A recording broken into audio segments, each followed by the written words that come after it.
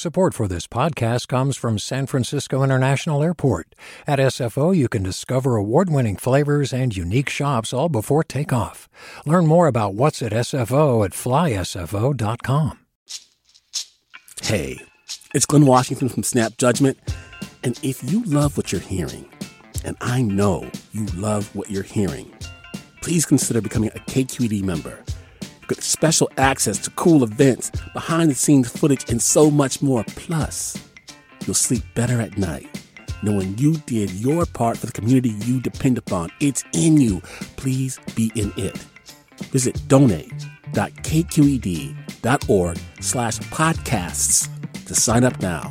That's podcast with an S. Thanks. From KQED.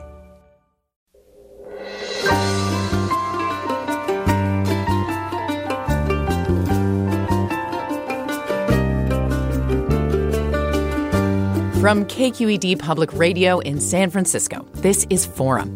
I'm Laura Clivens. Climate change is here, and it's hard to escape its consequences in the Bay Area, from stifling heat to that eerie day last September when our skies were painted orange. It's easy to feel daunted by the enormity of this problem. At the same time, the end of this story is not yet written. So much of what we and our children will experience depends on human actions in the next few years. Today, we'll be talking about how climate change is unfolding in the Bay Area. We'll talk about the effects of smoke, heat, and sea level rise, and what we can do to address the crisis. That's next on Forum, right after this news. Welcome to Forum. I'm Laura Clivens. It's becoming harder and harder to look away from how our world is shifting due to climate change.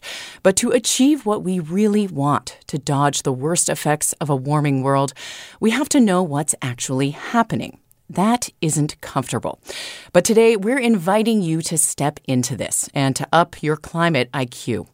We'll talk about three major ways climate change is showing up here in the Bay Area: wildfires and their smoke, heat, and sea level rise. And later in the hour, we'll talk about what policymakers and you can do to address the crisis. Joining us for the hour are Alejandra Barunda, environment reporter at National Geographic. Welcome to Forum. Thanks so much for having me. I'm glad to be here. Thanks for being here. Dr. Navina Baba, Deputy Director of Health at the San Francisco Department of Public Health. Welcome, Dr. Baba. Thank you. And Loretta Mickley, Senior Research Fellow at the John A. Paulson School of Engineering and Applied Sciences at Harvard University. Welcome. Thank you for having me. Well, let's start with you, Loretta Mickley. We're seeing more wildfires and resulting smoke because of global warming. How's this changed in recent years, and how will it continue to change here in the Bay Area? So, yes, indeed. Fires have increased across the western U.S. since the mid-1980s. By one estimate, the increase in the area burned by fires has quadrupled since then. In California, the increase has been even more dramatic. My colleague, Park Williams, estimates a five-fold increase in area burned in California, mainly driven by fires in forests. Okay. And to understand why this is happening and what will happen in the future, I need to say a few words about the ingredients in fire. One is that you need an ignition source, and this ignition source can be either a human being or lightning. But regardless of the source, the spread of the fires, how big they get, depends a lot on the weather and the availability of fuel. And both of those variables, weather and fuel, have been going in the wrong direction as far as our daily lives are concerned. We know that the West and California has been experiencing drought conditions for many years, severe to extreme drought in 2021 in California. And this has been driven in large part due to climate change. And those high temperatures and dry weather dries out the vegetation, providing fuel for fires. Yes. Okay. And I'm wondering, for folks who live here, we're really thinking about what is this going to look like this year and in years to come? Are we now looking at a future where we have this huge fire season and we almost surely will have weeks where we are blanketed by smoke? So the West has always burnt, always. We have charcoal records in the soil that indicate large and intense burning back in the 1100s or 1200s when the West was experiencing a few intervals of warm weather.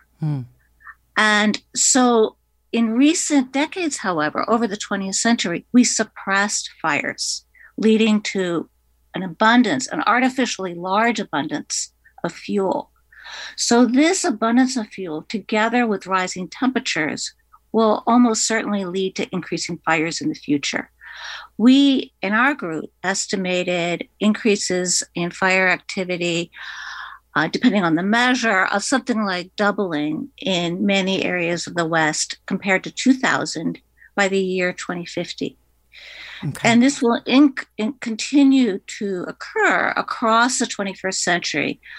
But we have a choice which greenhouse gas scenario we want to follow going forward. Great. Well, thank you. And I want to get to that in a bit. I do want to talk about, we're going to devote a significant chunk of this show to solutions. And right now, I want to address a little bit more of what this problem is. So tell me about this wildfire smoke and what it actually means for human health. Yes, so smoke consists of a lot of gases and a lot of particles. The particles can be divided into soot, which is just very dark carbon, often wrapped in other chemicals very quickly. And then there are organic particles with a whole array of chemical signatures. And these particles can be very reactive inside the human body. The tinier particles are breathed in, get into the lungs, and can react with lung tissue, leading to lots of diseases, including acute responses and more long-term responses. So a short-term acute effect might be asthma or difficulty breathing. Mm-hmm. And this is seen in an increase in hospital admissions in the aftermath of a smoke event. And what are some of those longer-term effects? Yes, with regard to the longer-term effects, our work shows that exposure to sustained smoke can lead to health problems down the road. This smoke exposure can exacerbate chronic diseases like cardiovascular disease, pulmonary diseases, and leading to stroke or other terrible consequences down the road. It's quite horrible. That is. It's hard to hear that. I do want to address equity in this. We know wildfire smoke won't affect people equally. Right? Some people can afford air filters while others cannot. Can you talk a bit about the issue of equity? Yes, this is an emerging area of interest amongst people in my field. And first, I want to say that most studies do indicate that if you stay indoors and use air filters, you'll be experiencing cleaner air during a smoke episode. And one would think that the wealthier people can afford this kind of equipment. In our own work, we've looked at hospital admissions in the aftermath of a smoke episode and found that African Americans are admitted into hospitals at a disproportionate rate compared to whites in the Western U.S. So we found 3 times as many Blacks going to the hospital, being admitted to the hospital in the aftermath of intense smoke exposure. We don't know why. Let me make that clear. In that particular study, all we could see was this disparity, but we don't know the reasons why. Okay. Well, thank you very much. I want to go now to Dr. Navina Baba, Deputy Director of Health at the San Francisco Department of Public Health. Hi, Dr. Baba. Let's talk about heat. How have temperatures changed in the Bay Area? Well, the short answer to that is that they're going up. And this has, been predicted. Climate scientists have projected higher temperatures, more extreme heat days, and longer heat waves. Not only, within the country, but also within California and the Bay Area. Average yearly temperatures are expected to increase between 3.3 to 5.5 degrees by the end of the century, while annual extreme heat days are expected to increase from 5 currently in San Francisco to 15 to 40 by 2050, wow, and up to 90 by the end of the century again. So really a dramatic increase in the heat that is expected to occur in these upcoming years. An extreme heat day is a day when the maximum temperature reaches the 98th percentile of all temperatures for that particular region.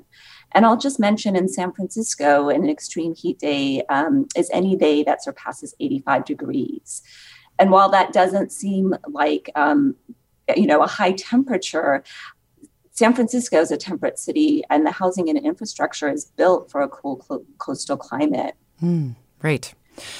Well, I would like you to explain that a little bit more. So 85 degrees, it doesn't maybe seem like a big deal if you live in Arizona or Texas, but why is that a problem for someone whose body is acclimatized to our San Francisco Bay Area climate?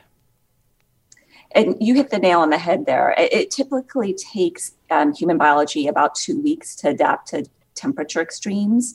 So given that San Francisco generally does not have 85-degree days, we regularly don't experience heat days.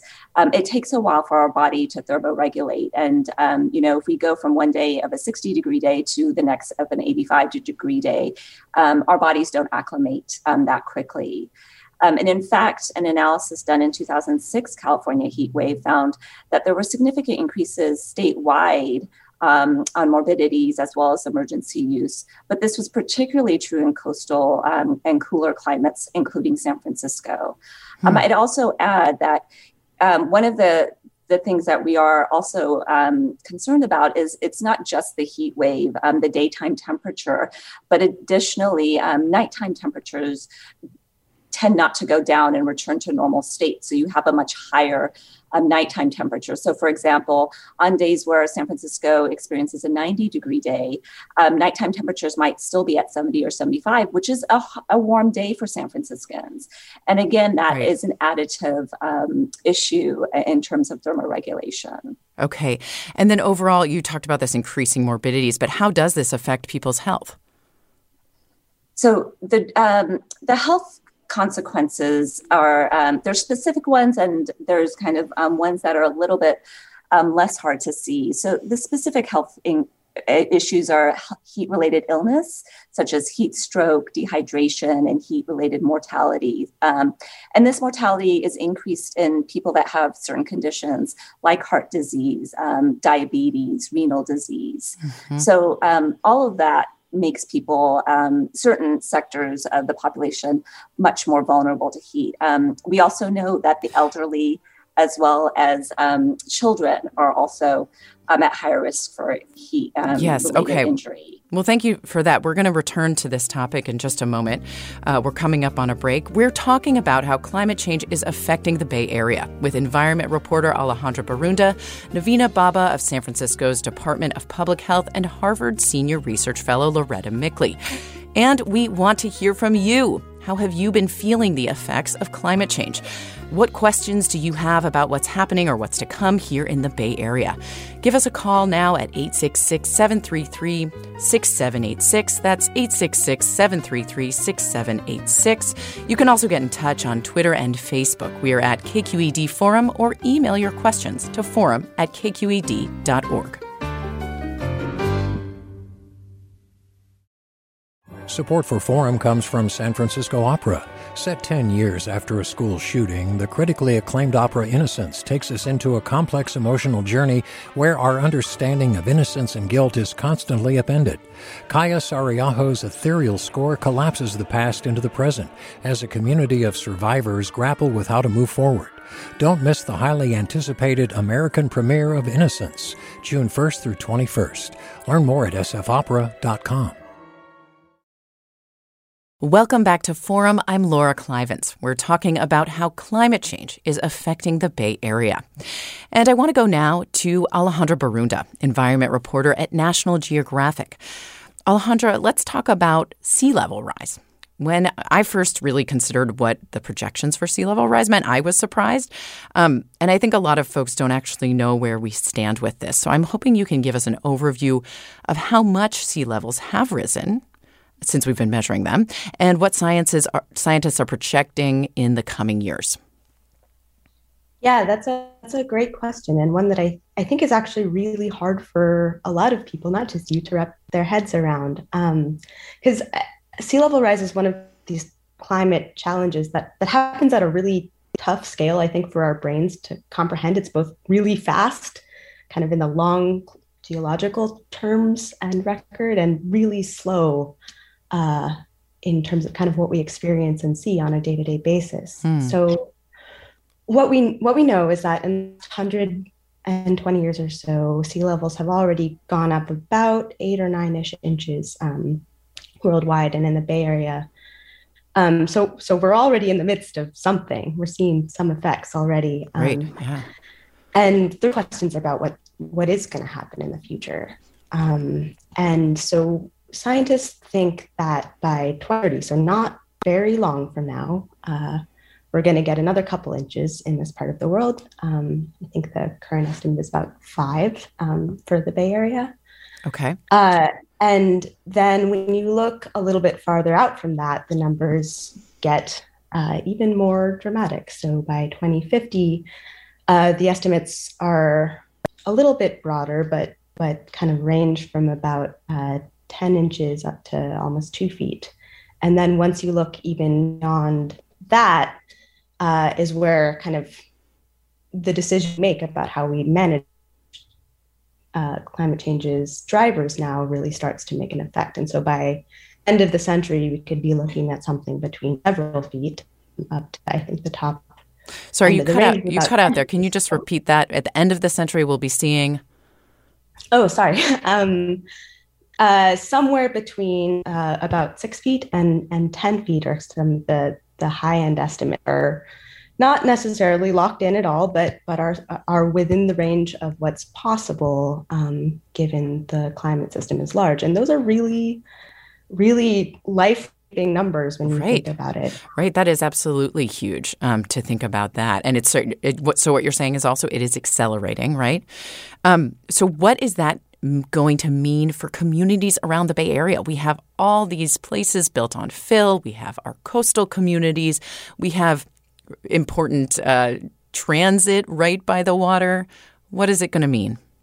Yeah, I think this is kind of the big question right now, and what it's going to mean means a lot on how we as a broader community respond to the growing threat and challenges we're going to be facing from climate change. But yeah, I think thing you already identified, which is that we really like to live by water, and we really like to put things by water. We put big highways by water. We put sewage treatment plants. We put refineries. There's a lot of big infrastructure, as well as housing and people's lives that are located in these areas that pretty easily could get either inundated or affected by some of the other ways that sea level rise changes the landscape pretty soon, like now, if not within the next couple of years and decades for sure. All right, great. Yeah, well, so I think sorry, go ahead. Oh yeah, well, I was just going to say thank you for that. We're gonna go to a few comments now. So Hussam writes, is this the time to move up north to Washington or Canada and leave California? And I know this has certainly been on the mind of many people recently. So I'm wondering what you think of this. What do you think of this, Dr. Navina Baba, the Deputy Director of Health at San Francisco Department of Public Health? I think that we know that climate change is a global issue, and no matter where you move to, you will have to face the consequences. So I think it's going to take a lot of political will across multiple nations to really change this trajectory. Okay. Right. Any other thoughts on that, Loretta Mickley? Yes, Dr. Mickley. Yes. So fires will increase not only in California, but also the northern states as well, as many, many projections have estimated for the future. So I don't think there's escaping fire. You'd have to go to a treeless place like the Antarctic. Hmm. Yeah. Okay.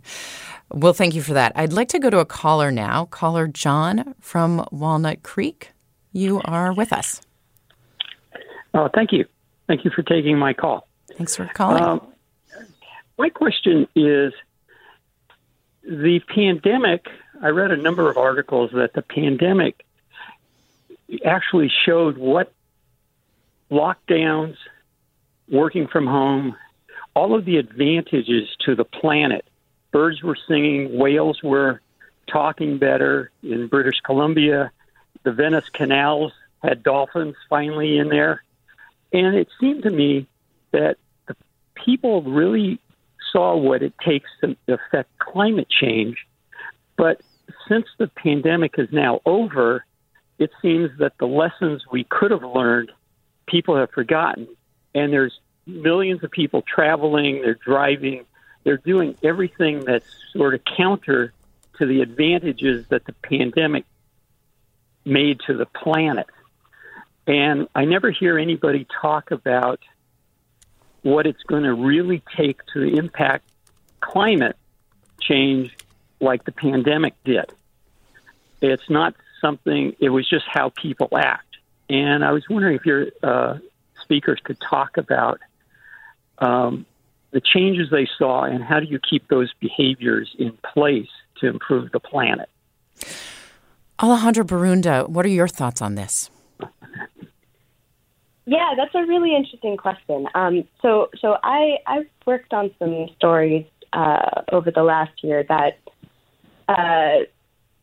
looked at some of the science that has been done to quantify the effect of the pandemic lockdowns on air pollution, on greenhouse gas emissions, and all these different factors. And what was really interesting was that, yeah, there were some pretty noticeable effects. Air pollution in particular, local air pollution dropped for a little bit in some parts of the country, and our overall greenhouse gas emissions dropped by about just under 8%, which is roughly what scientists think we need to do every year to kind of get to our emissions reductions goals that are going to keep temperature rise in check.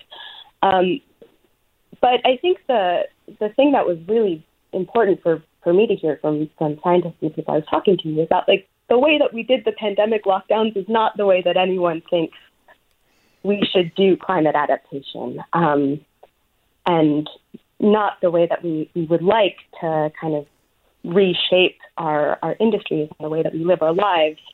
Going forward, it was so rough on so many people and so rough on business and industry. And so there was a lot to learn from that experience. But I think the kind of takeaway for me was that the things that we would like to see happen are these big structural changes. So being able to make it so that people don't have to make the most virtuous decision about how to live all the time in order to save the planet, that it's easier for us to do things that are more sustainable in the long term. So I think. So can you talk about? Mm-hmm. Well, would you go ahead and talk about what some of those solutions are, the ones that we can do? Right, we can't have this sustained lockdown. So what are those solutions? Well, I guess it depends on what you're thinking about. In terms of kind of big scale societal transformations, which is a thing that a lot of people are talking about right now in a way that I'm pretty excited to see. I think we know a lot of what we need to do, and it's to figure out ways to both shrink our impact on greenhouse gases in particular. So figuring out how to electrify buildings and use electricity that we can get from renewable sources rather than from fossil fuels to do things like drive, so electric, increase our use of electric vehicles instead of internal combustion vehicles, use electricity to heat and cool our homes. Those kinds of things, I think, are what I'm really interested to see develop in the next couple of years. And I really, like, individuals can have a big difference, but there's some big structural stuff that we need to kind of work together to change as a society. And of course, then there's the stuff that we can do to protect ourselves. To mitigate. Well, let's stay with the big structural things. I want to go to you now, Dr. Mickley. What are solutions we can do as a society to protect ourselves from more fire and from that resulting smoke? Yes, so we can do a couple things. With regard to fire, just fire now. Yeah, let's focus in on that one, yeah. Yeah. One thing that California is beginning to think more seriously about is setting prescribed fires. These are fires intentionally set to clear out the underbrush and to thin the vegetation. Such fires have been set for centuries by the indigenous people. There are what we call cultural fire practices that are pretty common amongst the indigenous peoples of California. And right now there are tribes working with the government, the National Forest Service, to set those fires, to put in prescribed fires. There is resistance to the fires, but they would help clear the vegetation and curb the spread of the wildfires when they come through. So that's the first thing that I think we can advocate for. Yeah. And you're saying there's resistance, right? Like how can we help to deter that resistance? What do you mean by resistance? So I'm not a sociologist, but there have been surveys of why prescribed fires in the West are so much less common than they are in the Southeast U.S. Southeast U.S., they've been using prescribed fires for many years as part of their agricultural techniques. The West brings a different view of nature and wildfire. Wildfire is scary. It truly is scary. But prescribed fires done well, done thoughtfully, can thin the vegetation and limit the spread of a wildfire when it does occur. And that is what is important. Yes. Yeah, well, that's really good to know. And it's also, I think it's important for us to remember that there is also smoke that results from prescribed fire. But it's just a matter, in part, of becoming accustomed to that smoke, because that smoke is a lot less dangerous than the smoke we have from a fire that's consuming an entire town. Is that right? That's absolutely right. It's a matter of quantity. Okay. All right. Yes. Yeah, well, thank you. I'd like to go to you, Dr. Navina Baba, also to just talk a bit about solutions around high temperatures. And one of our commenters brings up a really great point and says, hey, not all of your listeners are in San Francisco. What about us up here in Marin? We have lots of days that are over 100 degrees. So what can we do to protect ourselves from these warm temperatures? Right. And that's a great point that, the Bay Area has a lot of different climates, and extreme heat days, though, are going up throughout the Bay Area. And it will be different depending on where you live. But there are ways that you can intervene to protect yourself as well as your family. I think one of the important things that was talked a little bit about early on was the equity issues. And not everybody will feel the impacts of extreme heat days in the same way. Specifically, we know people that are socioeconomically vulnerable are less likely to have resources to respond. And the ways that we are looking at this, and I think have been proven in the literature, is really developing a community response. So some of the information that we learned, from the 1995 Chicago heat wave was that even in communities that suffered from poverty or systemic racism, there were differences in outcomes in terms of who died and who didn't. And part of that was a communal approach that neighbors checked on neighbors during extreme heat events, especially for those that are elderly and isolated.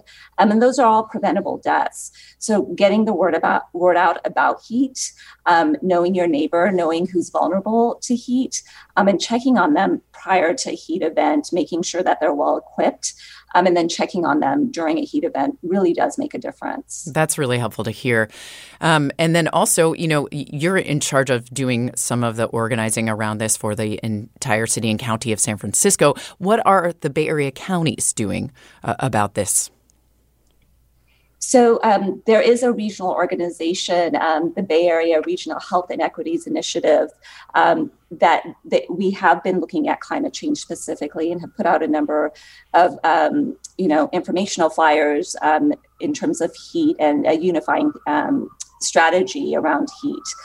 And as well as, thinking through policy and legislative ways of intervening around climate change, so that it is not just one county doing this on their own, but that we really do have a unified approach. Okay. All right. I want to go to some listener comments now.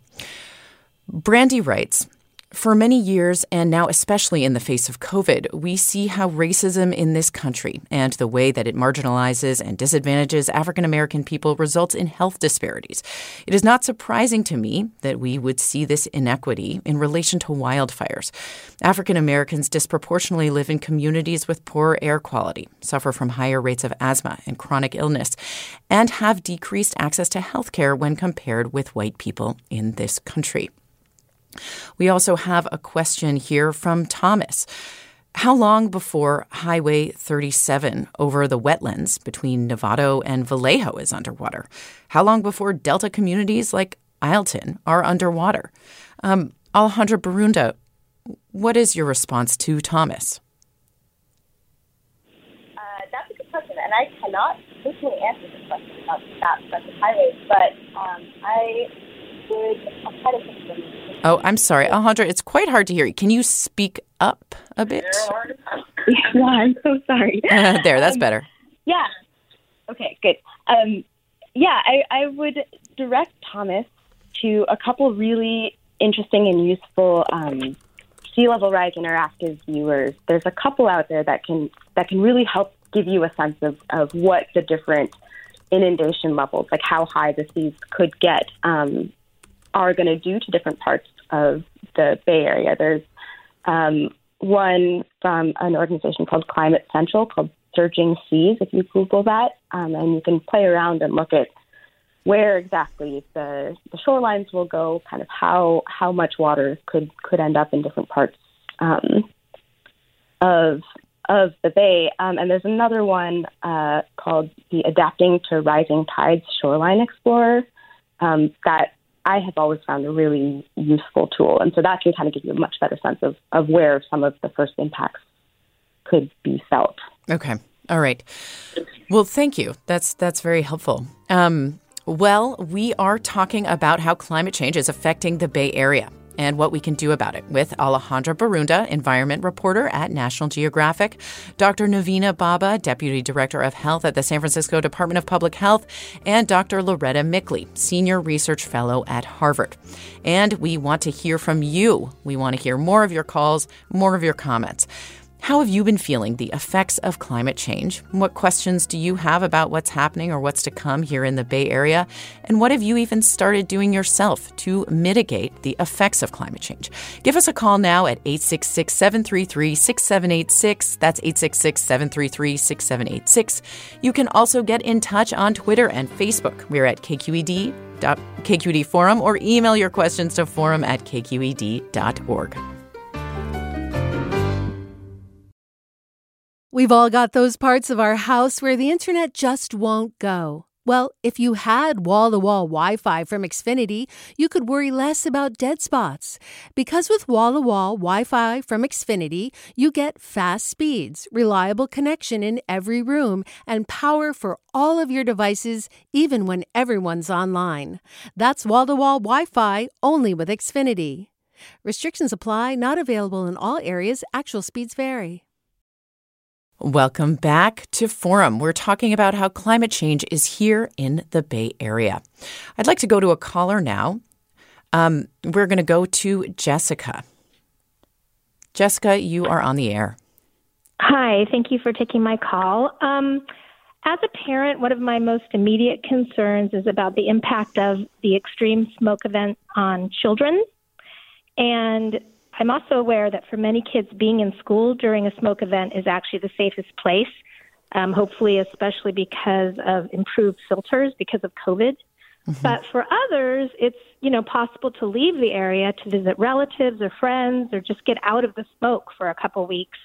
And something I've been thinking about a lot and wondering about is it seems like there's an opportunity for the schools in the Bay Area and districts to keep some element of remote learning, given this climate change that the smoke events we're going to continue to have, so that families who can leave can have their kids still be in school and be safe. Because cumulatively, if you have a 5-year-old and they're going to be in smoke for the next 15 years, that's going to be really bad for them. Right. Now, obviously, not everybody can do that, but there are families who can, and it seems like we have an opportunity. So I'm just interested in the guest comments on that. All right. Thank you.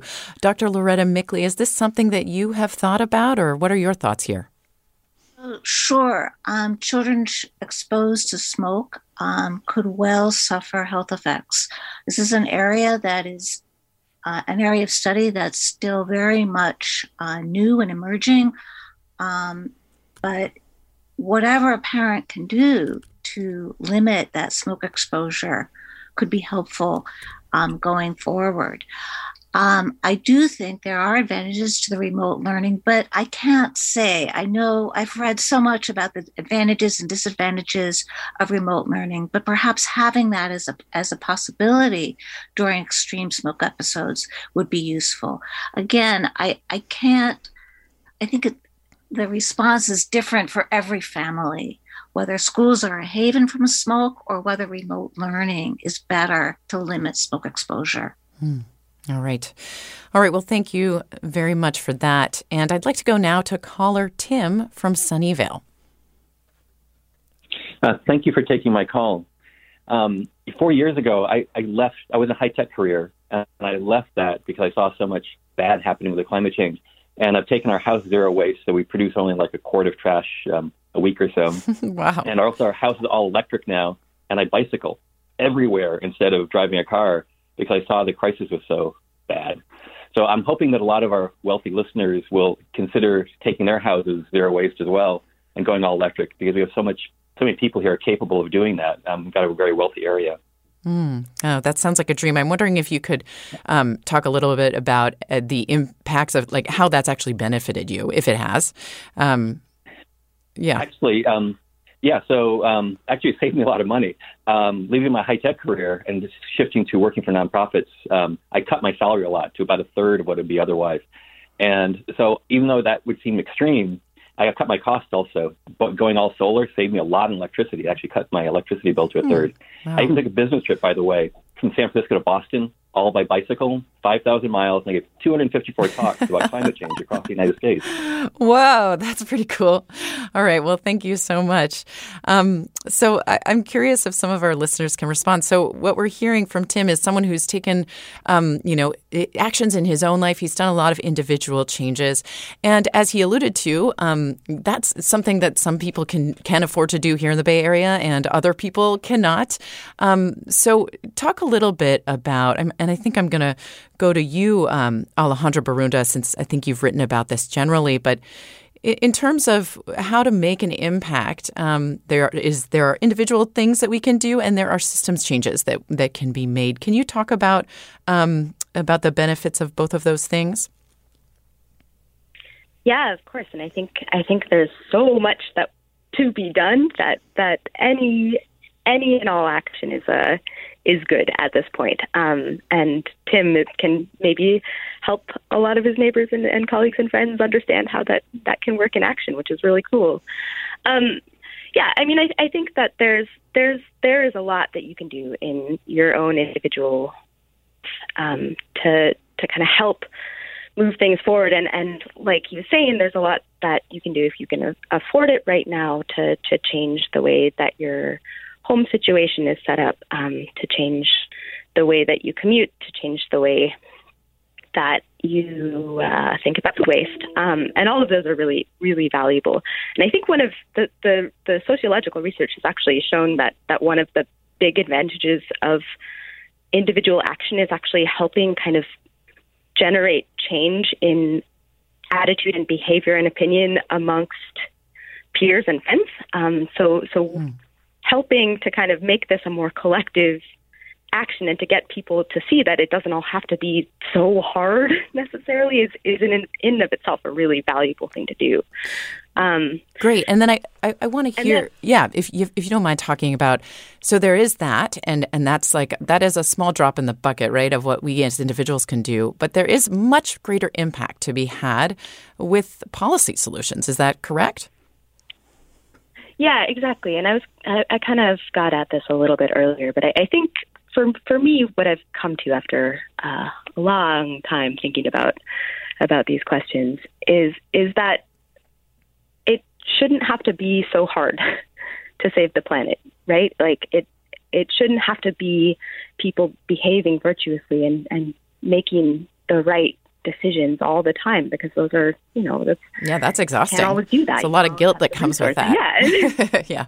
Yeah. And so that's not the way. And again, and so I think there's a lot of really interesting conversations happening right now about how we can kind of make the societal level changes that will make it easier for everyone to collectively work toward this future. And so I think the really valuable things right now are just kind of supporting the efforts to decarbonize in whatever way we can. So there's a lot of conversation in California about renewable energy, right? And how much renewable energy we can handle on the grid and we should be aiming for. There's a lot of conversation right now about oil and gas drilling in the state and beyond, and so, at what point we should start to phase that out. So to me, it sounds like what you're saying is, regardless of how much money you have, what you can do is get involved with these policy level decisions, right? Talking to your legislator, for example, writing to your legislator, getting involved with community groups that work on climate change. Yeah, and I would say that the community level work can be really, really valuable and important. And a couple of your colleagues just worked on a really wonderful story about how East Palo Alto has done some really impressive work to kind of mitigate the effects of sea level rise, which we were talking about earlier, which is already affecting the community. And a lot of that work was really driven by the community itself, by people in the place who were experiencing the thing and saw a problem and wanted to figure out how to fix it. Yes. And so, Great. Get involved with your local groups. There's a lot to be done. Well, thank you. I want to address this really excellent comment we got from Butch. Butch writes, "Prescribed fires. You're putting CO2 into the atmosphere. Are you nuts?" So, Dr. Loretta Mickley, can you address that? Why would that be a helpful thing to do? Yes. So that's a common issue that comes up. But you have to remember, the West has always burned. The Earth has always had fires. Yes, carbon dioxide is released, but in a healthy world, that carbon dioxide is taken up again as the vegetation regrows. So there's a net carbon balance of zero if you have a healthy world. And then by setting prescribed fires, are we avoiding putting more CO2 in by helping to avoid these catastrophic wildfires that we really don't have too much of a handle on? True. That's true as well. Yeah. Okay. Thank you. That is very helpful. Chrissy, who lives in the Santa Cruz Mountain, writes, "This year we've had extreme drought. The forest is as dry as normally it is in June or July. Last year we had fires which burned down many of our neighbors' homes. And many new neighbors cannot get fire insurance for their houses. In addition, our schools are not set up for extreme heat. They have to cancel classes some days because of the heat. I grew up here and we never saw temperatures above 104 in the last several years. It's been 106 or 112. That is very hot. Dr. Baba, can you talk about this? What are what are you seeing in this comment? And also, what are some potential actions that Chrissy and people in her community can take to protect their community? Yeah, I think what Chrissy is experiencing is what a lot of communities are experiencing. And the fact that the temperatures have not risen that high, nor have we seen wildfires like this, really does require us to shift how we think about infrastructure, how we build our homes, how we build our cities, and what we can do to mitigate this. And there's short term, there's medium term, and there's long term solutions here. To Chrissy's comments, I think that she's really trying to get to what can we do to prevent some of this from happening. And we've talked a little bit about greenhouse gas emissions. But in the interim, we are looking at, especially for places that have been built, a long time ago and don't have adequate ventilation or cooling capacity. How can we get that to people in a way that they can survive, extreme heat events. And this includes the infrastructure, not only in homes, but as was mentioned, schools and community centers, really thinking through adaptation and resiliency models so that everybody has access to them. And again, depending on, your ability to pay for or to afford these measures, not everybody can do that. And so working with our community groups and our community members to think through innovative ways to provide access to those that potentially don't have it. Yeah. So what if you are one of these people, you're listening to it and you're like, I don't individually feel like I can, take this on myself, but like, what is a way that someone could get involved who's hearing this and saying, it's too hot and we need to change our school. Our school's too hot. What I would encourage is generally, we have seen, climate action groups come together in many different communities to try to address this. And each community is going to have its own vulnerabilities and its own concerns. So really looking for those local groups that are working on these issues to understand what is happening and how you can plug in. Okay.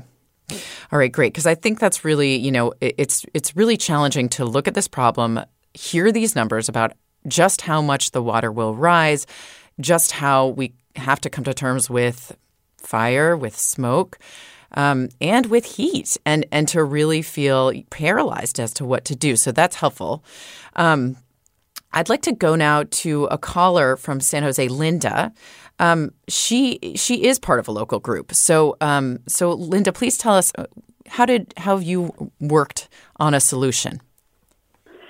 Yes. Hi. I had a climate wake-up call as a parent in about 2013 when I realized that if I didn't care enough as a parent to get involved in climate, who did I think would care more than a parent about their kid's future? And so I co-founded a local group, called Mothers Out Front Silicon Valley. And we are a small and mighty group of mothers and others that are working for local climate solutions.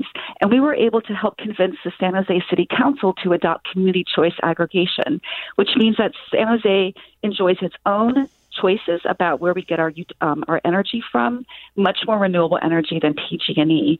Now we're going to be working on a school bus campaign, electrifying school buses.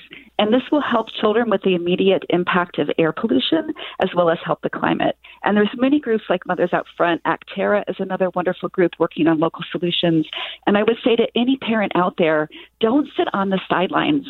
If you're willing to take your child to a soccer game, then you should be willing to take your child to a climate protest or to city council and speak up for the changes that we need. We can do this, and as parents, it's part of our job. Oh, thank you so much for that, Linda. That's really encouraging to hear. I want to just flip back to prescribed burns. We have a comment from Jordan. I've been doing controlled burns for 40 years, and the reason prescribed burns pose much less smoke risk than wildfires is because we burn in late fall and winter when the weather is cool and rainy. The rain suppresses the smoke. Well, that is great to learn. And also to a comment from Pam. She writes, I think California is not taking this seriously enough. For example, we should already be implementing strict water conservation measures now. California is still fracking. This process uses an inordinate amount of water, sucks the soil dry, pollutes the earth, at a minimum the use of water that is needed elsewhere.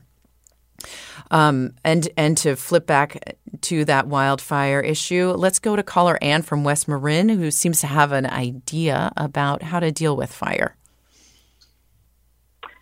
Hi, thanks so much for taking my call. Thanks for being here. Such a great discussion. So I'm curious for your guest to comment on the idea of using livestock as a way to mitigate brush and grasses and other vegetation.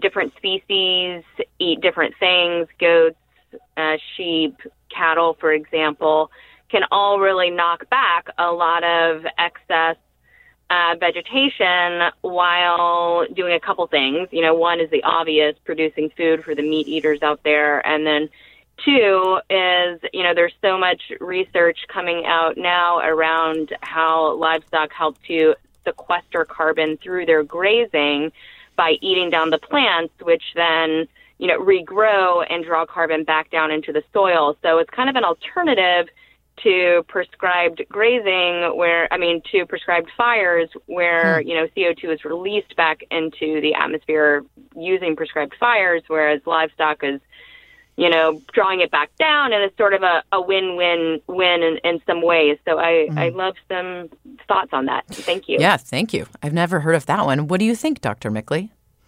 Yes, your caller has identified what we call passive fire suppression.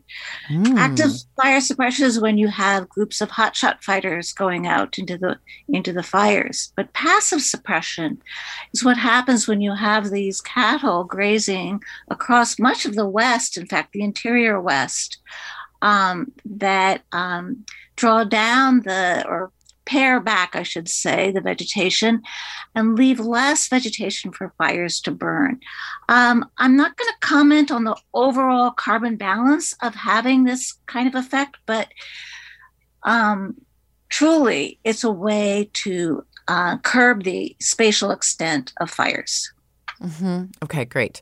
Thank you. Well, that would also be really adorable if there were just goats wandering around our neighborhoods more frequently. All right. So let's go to a few comments here.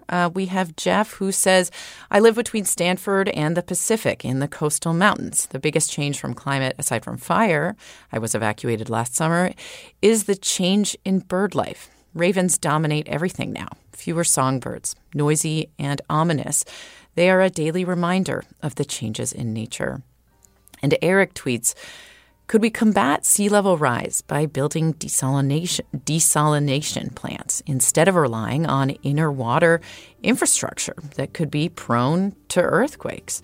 Well, I think we're going to have to leave it there because we're coming up on the end of our show. But thank you all so much for calling in and for sharing your comments. We've been talking about climate change in the Bay Area with Alejandra Barunda, environment reporter at National Geographic, Dr. Navina Baba, Deputy Director of Health at the San Francisco Department of Public Health, and Dr. Loretta Mickley, Senior Research Fellow at Harvard.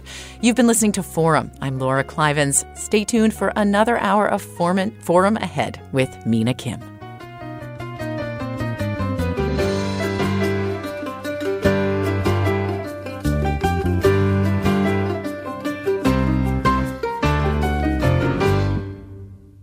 Funds for the production of Forum are provided by the members of KQED Public Radio and the Germanicos Foundation and the Generosity Foundation. Support for Forum comes from San Francisco Opera. Set 10 years after a school shooting, the critically acclaimed opera Innocence takes us into a complex emotional journey where our understanding of innocence and guilt is constantly upended. Kaya Sariaho's ethereal score collapses the past into the present as a community of survivors grapple with how to move forward. Don't miss the highly anticipated American premiere of Innocence, June 1st through 21st. Learn more at sfopera.com. We've all got those parts of our house where the internet just won't go. Well, if you had wall-to-wall Wi-Fi from Xfinity, you could worry less about dead spots. Because with wall-to-wall Wi-Fi from Xfinity, you get fast speeds, reliable connection in every room, and power for all of your devices, even when everyone's online. That's wall-to-wall Wi-Fi only with Xfinity. Restrictions apply, not available in all areas. Actual speeds vary. All over the country, we need to improve reading in Wisconsin. Schools are changing the way they teach reading. I'm calling for a renewed focus on literacy. We have gotten this wrong in New York and all across the nation. And it's happening because of a podcast. I think your podcast has changed my life. And I'm going to share this podcast with everyone I meet. Sold a Story investigates how teaching kids to read went wrong. New episodes of Sold a Story are available now.